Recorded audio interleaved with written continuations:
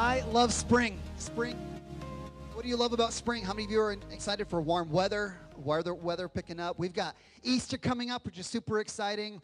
March Madness is happening. Baseball is actually happening. I am so excited for spring. One of the other things I love about spring, though, is I love preparing for my garden. Any of you guys do a garden? See, I say I love the idea of a garden. Actually, what I love is I love the reward of a garden. I love that when you have the garden, then you get these vegetables and you make pico de gallo, and that's like my favorite thing to do. But if I'm being honest, I love the reward of the garden. I don't really like the work that goes into making a garden, right? Because to do a garden, you got to get the soil all ready. And at our house, we have really rocky soil, so we got to rake all the rocks out. Then we got to add some mulch and some good soil to it and mix it all together. Then you take your little tomato plant and you plant it, and you're like, oh, it's so cute, until you got to weed the crud out of the thing. And then you got to prune it, and you got to give it just the right amount of water. And then if you do that for 3 months, if you keep watering after 3 months, you finally get a tomato. It takes a long time. Gardening, it's not instantaneous. There's work that goes into it. The success from gardening comes from sowing, that idea of what you put into it. In fact, Galatians chapter 6, the Apostle Paul writes and says, "Do not be deceived, God will not be mocked. Whatever a person sows, they will also reap." And then in verse 9, he says, "Let us not grow tired of doing good. We'll reap in the proper time if we do not give up." Listen, isn't life a little bit like that gardening idea? Isn't life a little bit like that, where there is this sowing and this reaping? And sometimes what happens, and maybe this is just me and not you, but sometimes I look at other people's life and I'm like, man, look how successful they are. Look how spiritual they are. Man, they're so lucky. Like, what makes them so special that God blesses them like that? Like, I want some of that. Maybe they're just in the right place or the right time, right? You think about the guy who bought Bitcoin in 2012, like the right place at the right time, right? But is that really the secret to success? Getting lucky, being special? In fact, there's a story about a couple by the name of Percy and Florence Arrowsmith. I love their last name. This couple, in 2005, they had the Guinness World Record for the longest marriage of 80 years. They've since been surpassed by that. But they were married for 80 years, and this interviewer was saying, hey, you've been married for all this time. What is the secret? What is the secret to a long-lasting marriage? Anybody want to hear the secret to that? That sounds pretty good for some of us in here, right? And here's what Florence said. This is a sweet old gal. She said, the secret is don't go to sleep angry.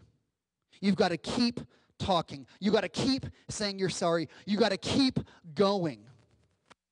I love it. And Percy, his response was a little, more simple. He said, the secret to a long marriage is 2 words. Yes, dear. I love it because the success, if you ask them, success was their faithfulness. It was, we're going to keep going. Like, how many of you have seen that in your life? The success came because you kept going. I'll tell you, for me, I've seen this in my health. Like, I don't know why nobody told me about this, but there comes a certain age in your life where you start going downhill, right?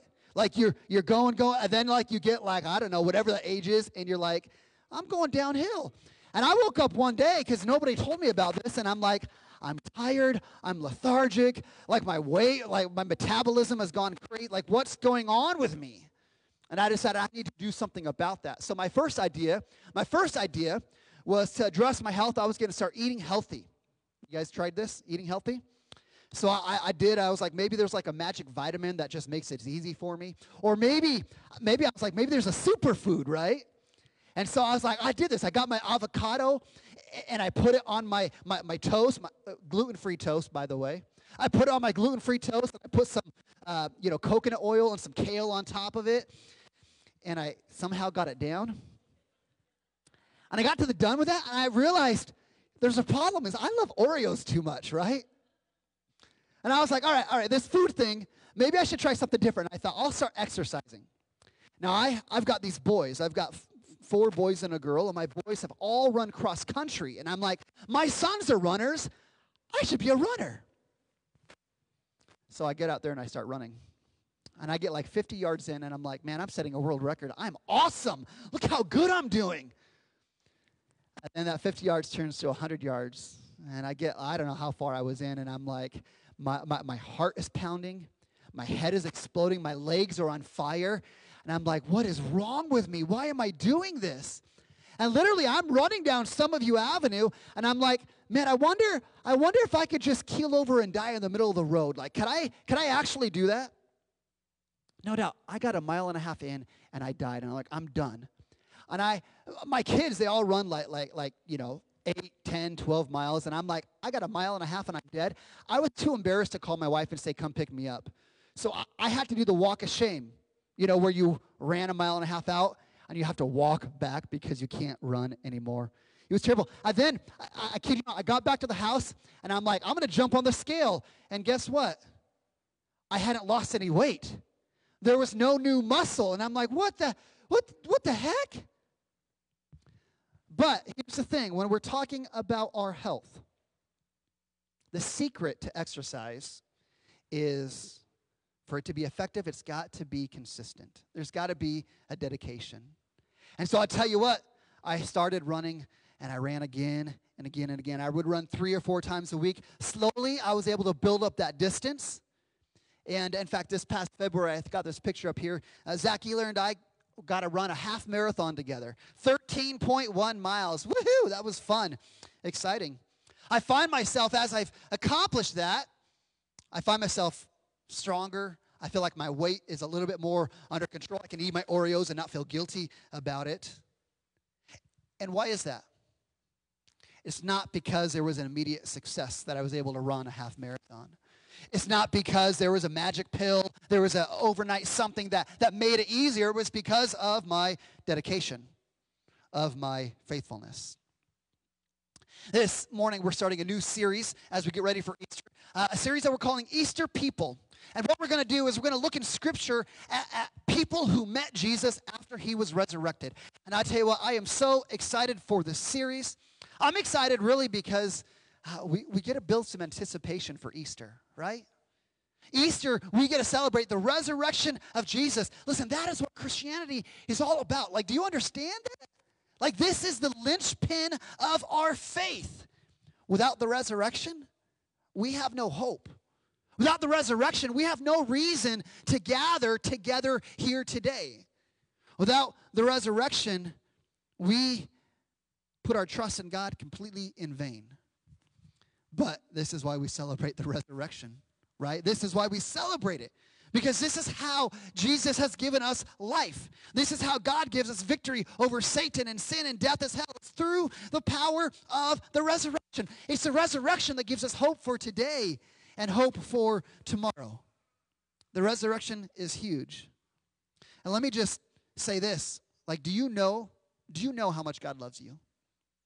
Do you know how much he loves you? Like, he chose to die for you. He chose to come and live the life that you and I could not live. He chose to go to the cross to forgive you of your sin. And not just to give you life, but to give you abundant life. And the greatest thing about it is Jesus chose to do that freely for you. He doesn't look at you and say, hey, you've got to clean up your life. You've got to get everything all together. You've got to do all these good things. No, he chose freely to do this for you. And all he asks is that we receive him and we believe in his name. And that is Easter. That is the message of the church. That is why we exist. And so today, in this series of Easter People, we're going to look at the story of Mary Magdalene. And she's important because she was the first person to get it. She was the first person that got to see the resurrected Jesus. That is pretty remarkable. Can you imagine, though, if you're Mary and the first person to see Jesus? Like, how impactful would that be for your life? How huge would that be for your faith? That you were the first person to see Jesus who has walked out of the grave. And again, sometimes we look at people like this. We look at Mary. We look at, like, her spiritual success. We look at her experiences, and we're like, man, I wish God would give me something like that, right? I wish I could have that experience. There must be something special about Mary that makes her different than me, because that's why God gave her this thing. But here's the thing. When we look at Mary's story, first person to see the resurrected Jesus, it wasn't random that Jesus chose to reveal himself to her. It was a result of Mary faithfully showing up to serve Jesus. And that's going to be the story that we look at today. And so before we look at Mary's encounter with Jesus, I want to look at a little bit of background about Mary.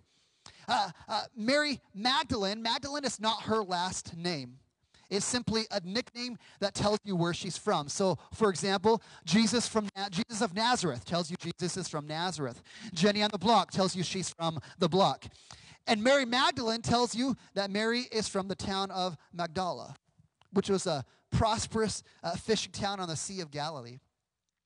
And in fact, we first are introduced to Mary Magdalene in the Gospel of Luke chapter 8. So Luke chapter 8, verse 1 says this, that Jesus was going through the cities and the villages, and he was proclaiming the good news of the kingdom of God, because that's why he came. And then it says the 12 disciples were with him. And in verse 2, there was also some women who'd been healed from evil spirits and infirmities, including Mary, called Magdalene, who had 7 demons that had gone out from her, and Joanna, the wife of Chuza, Herod's house manager, and Susanna, and several others.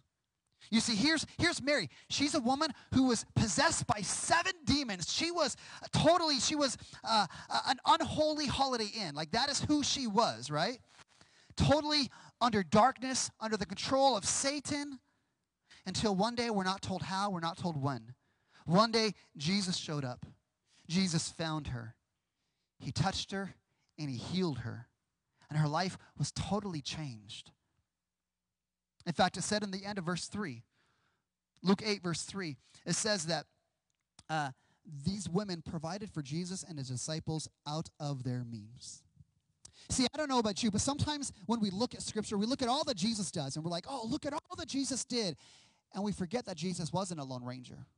Jesus had his 12 disciples that were with him, serving him and supporting him. And here Luke says there was a group of women that Mary was involved in. Mary was probably the leader of some sorts. And this group of women, they provided for Jesus. They provided for his disciples so they could go about doing the work of the ministry. And here you've got a group of ladies whose lives have been transformed by Jesus. And essentially they say, okay, Jesus, because you've changed my life, you go and do your preaching thing, and we'll stay back and serve. You go and do what you're called to do, and we'll take care of all the other details.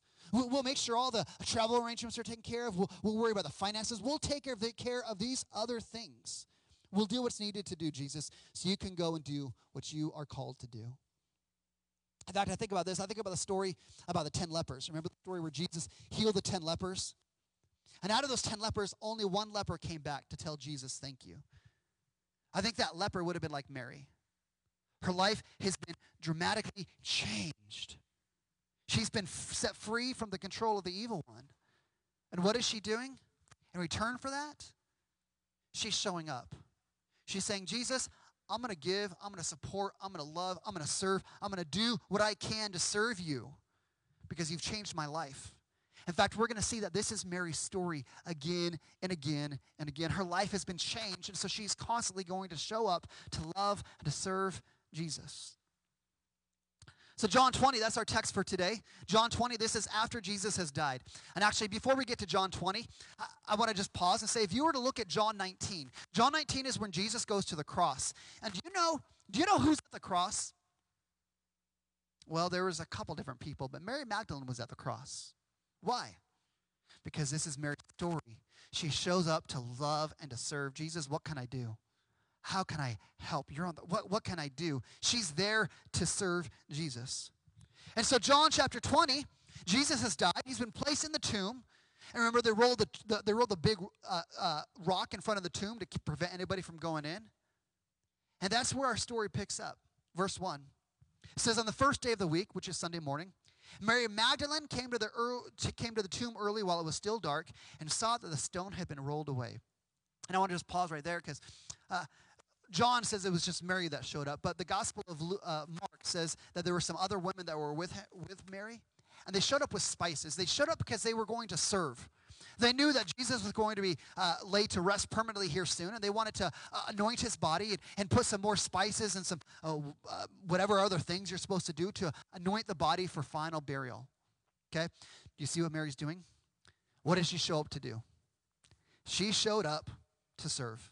I mean, Jesus has died, but she's still showing up to say, how can I help? What can I do? So the story says that she saw that the stone was rolled away. Verse 2, she ran and went and told Peter and the other disciple, the one who Jesus loved, whose name is John, they've taken the Lord away from our tomb, and we don't know where they don't know where we've laid him. So Peter and John, that's the story that Jake read for us earlier. They run to the tomb, and sure enough, they go inside the tomb, and sure enough, there's the place where Jesus' body was laid, and it's not there. Just these clothes that have been folded where Jesus was laid, and they're like, man, what the heck is going on? This was a what the heck moment for them. Because the disciples, and probably Mary included, Jesus had told them several times, hey, I'm going to die and rise from the grave. Like Jesus said this multiple times in his ministry, but they never got it. They never could put it together. They're like, no. Jesus, dead people don't come back alive. That's not what happens. So let's stop talking about that resurrection thing, and let's just go and heal people and do the work of the ministry.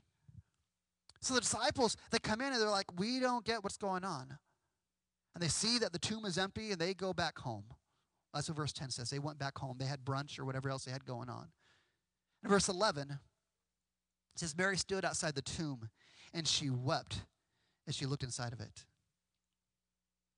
Can you put yourself in Mary's shoes and catch the emotion of this moment? I mean, Jesus was her leader. Jesus was her pastor. Jesus was her Savior. She has given her life totally over to serving him, to loving him, to showing up to do whatever needed to be done. And now her leader, her pastor, is dead. And she shows up, again, wanting to continue to serve, to prepare his body for burial, and now the body's gone. Can you just put yourself in that emotion? Like where's my clothes? No, this can't happen. She's overcome. But I want you to notice, who's at the tomb? Who's at the tomb? Peter and John, they went home for brunch, right? They went back home. Thomas, I doubt Thomas was there. The rest of the disciples, we're going to find the rest of the disciples, they're going to be locked in a room because they're afraid that the same thing that happened to Jesus was going to happen to them. But guess who showed up to the tomb? Mary Magdalene. She continued to show up. Despite the fact that because of Jesus, it was incredibly risky for her, she continued to show up, looking to love and serve. As she's weeping, verse 12 says, there were two angels sitting where the body of Jesus had lain. And they said, woman, why are you weeping? She responded and said, they've taken away my Lord, and I don't know where they've laid him. And having said this, she turned and she saw Jesus standing there, but she did not know it was him. And Jesus said, woman, why are you weeping? Whom are you seeking? And supposing him to be a gardener, she said, sir, if you've taken him away, tell me where you've laid him, and I'll take him away. Listen, I love Mary. I love Mary Magdalene. I mean, you look at this pattern of her showing up. In Luke chapter 8, where we hear that she's been healed from those 7 demons, she shows up. She's like, hey, whatever you need to do, I'm going to give, finance the work of the ministry, Jesus, you go and do it. John 19, at the cross, guess what Mary does? She shows up. How can I help? What can I do? John 20, she shows up at the tomb. Hey, I want to serve. I want to prepare his body for burial. And now she finds this gardener. And she's like, hey, dude, tell me where's the body. I'm not afraid to get my hands dirty. Like where I'll go pick. Can you pick? I don't know how. I always picture every woman like my wife. You know, she's like 110 pounds. Can you picture Mary being like, sure, where's the body? I will go pick it up. I will carry it wherever it needs to go. I'll take care of it. This is what Mary's doing. Gardener, where's the body? Let me know. I'll take care of it. I'll handle it. Faithfully, consistently, showing up to serve and to love. And look at how she's rewarded for her faithfulness. Verse 16, Jesus said to her, Mary. And she responded and turned to him and said, Rabboni. See, instantly at the moment that Jesus calls her name, there's this recognition. There's this love and joy and peace that overcomes Mary. There's nothing more powerful for a Christian. There's nothing more powerful than for us to have ears that are tuned to the shepherd's voice. See, in John 10, Jesus said, my sheep hear my voice, and I know them, and they follow me. Because of her faithfulness, Jesus reveals himself to her. And this is what he says in verse 17. He says, do not cling to me, for I have not yet ascended to my Father. See, I think that's interesting. Like here it's Mary just overwhelmed with emotion. And I ask that question, why does Jesus say, don't cling to me? Don't hug me. Don't cling to me. If you're one of those people that likes to write notes in your Bible, I wrote in my Bible John 14:16. Because in John 14:16, that's when Jesus promised the gift of the Holy Spirit. And he said the gift of the Holy Spirit will be with you forever. And so what Jesus is doing is saying, because of the resurrection, Mary, our relationship is going to change. I'm not going to continue to be here physically to comfort you, but I want you to know the Holy Spirit is going to come. And remember, the Holy Spirit he's called the Comforter.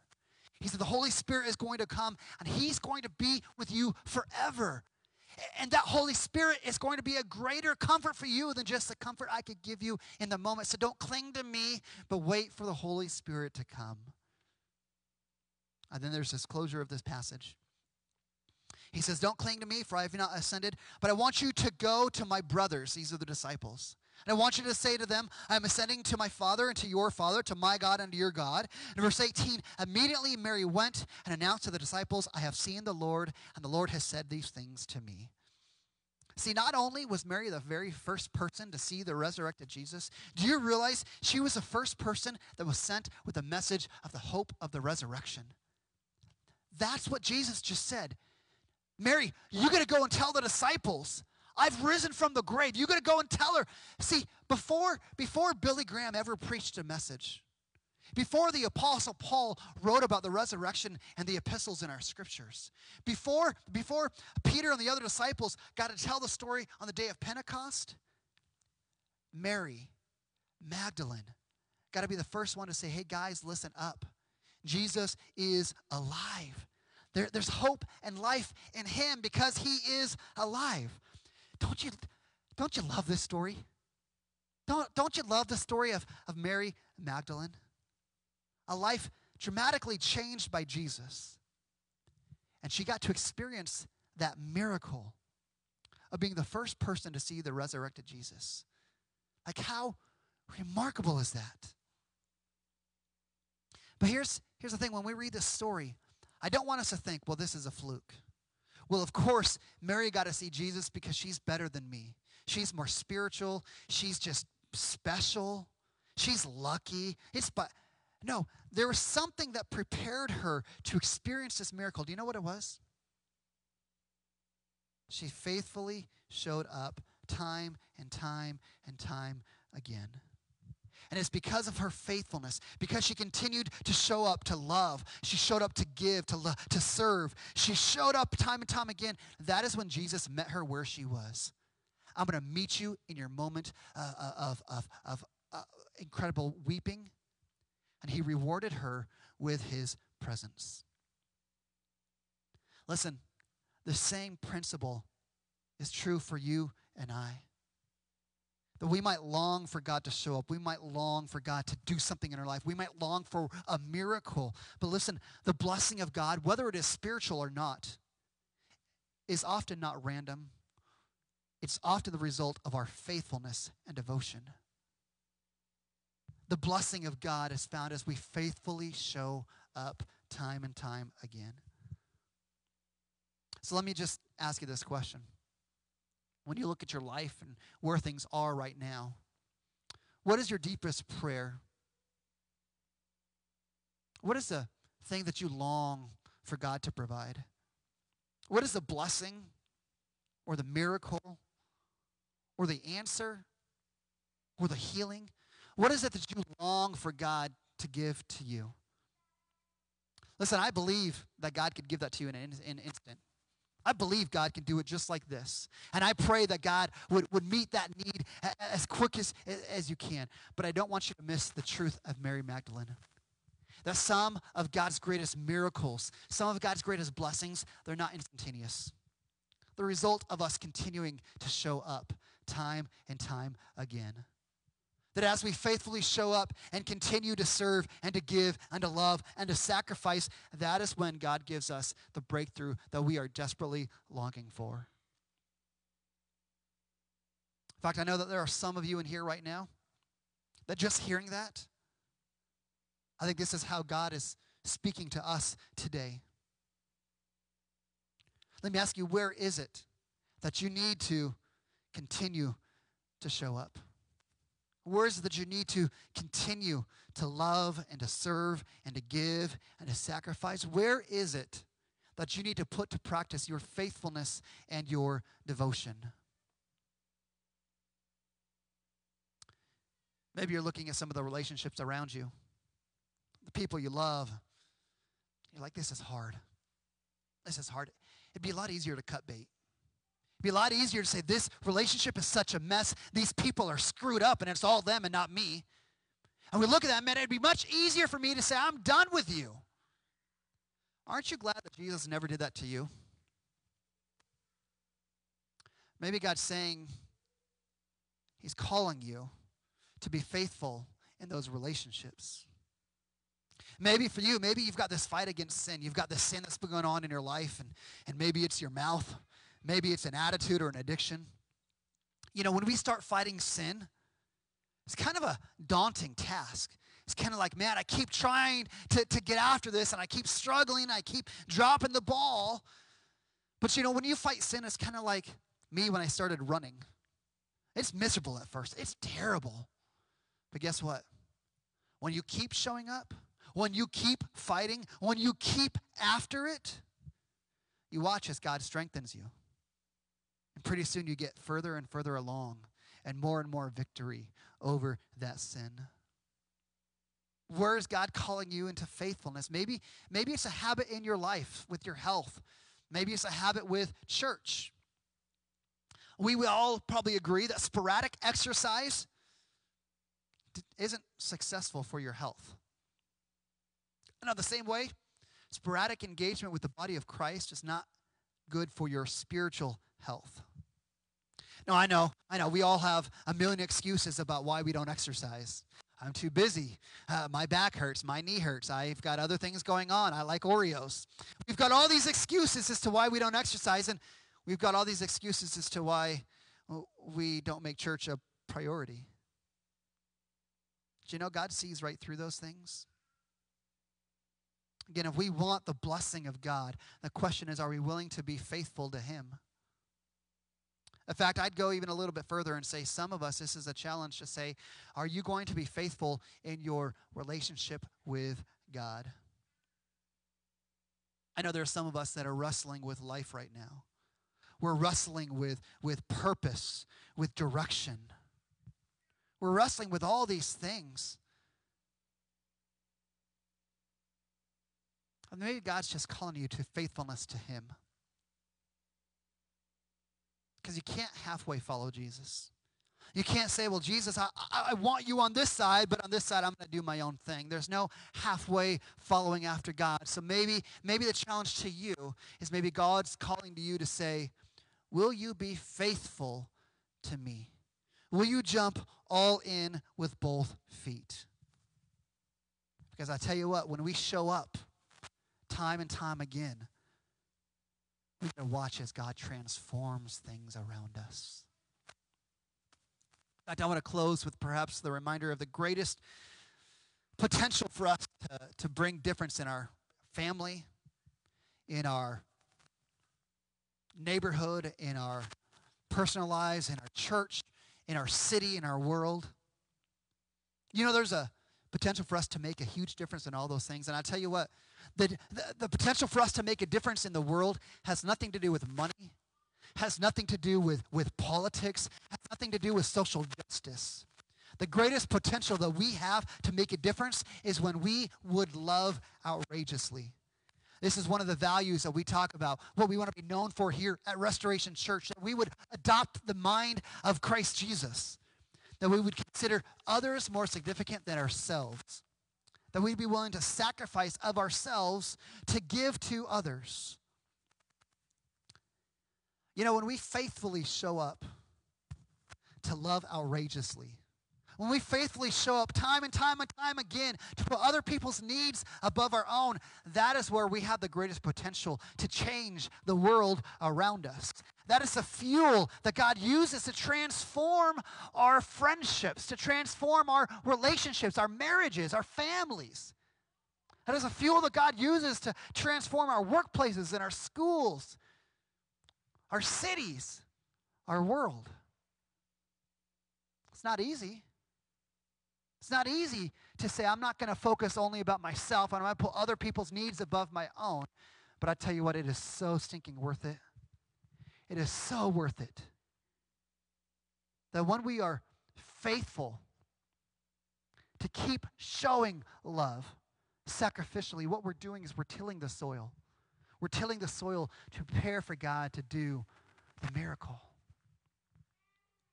Kind of like Norman Geisler.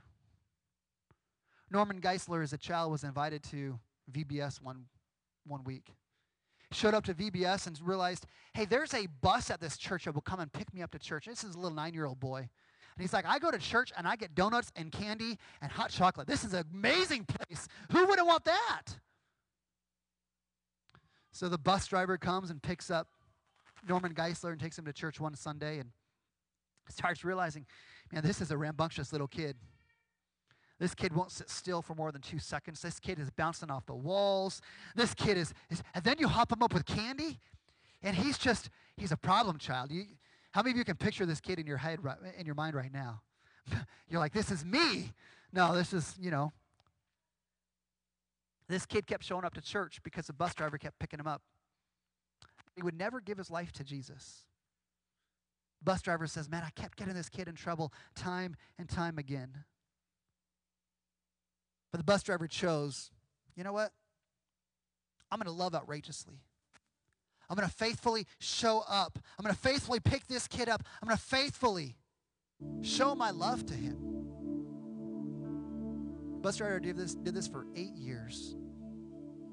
And finally, when Norman Geisler was a senior in high school, he finally gave his life to Jesus after over 400 times of that bus driver picking him up. Imagine if that bus driver said, this is too hard, I quit. What if he stopped at number 395? Norman Geisler became a theologian.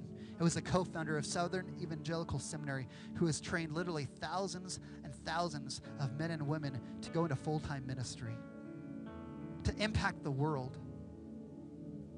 Why? Because there was a bus driver who kept showing up. That is a potential that we have to make a difference when we choose to show up faithfully time and time again. Let's pray.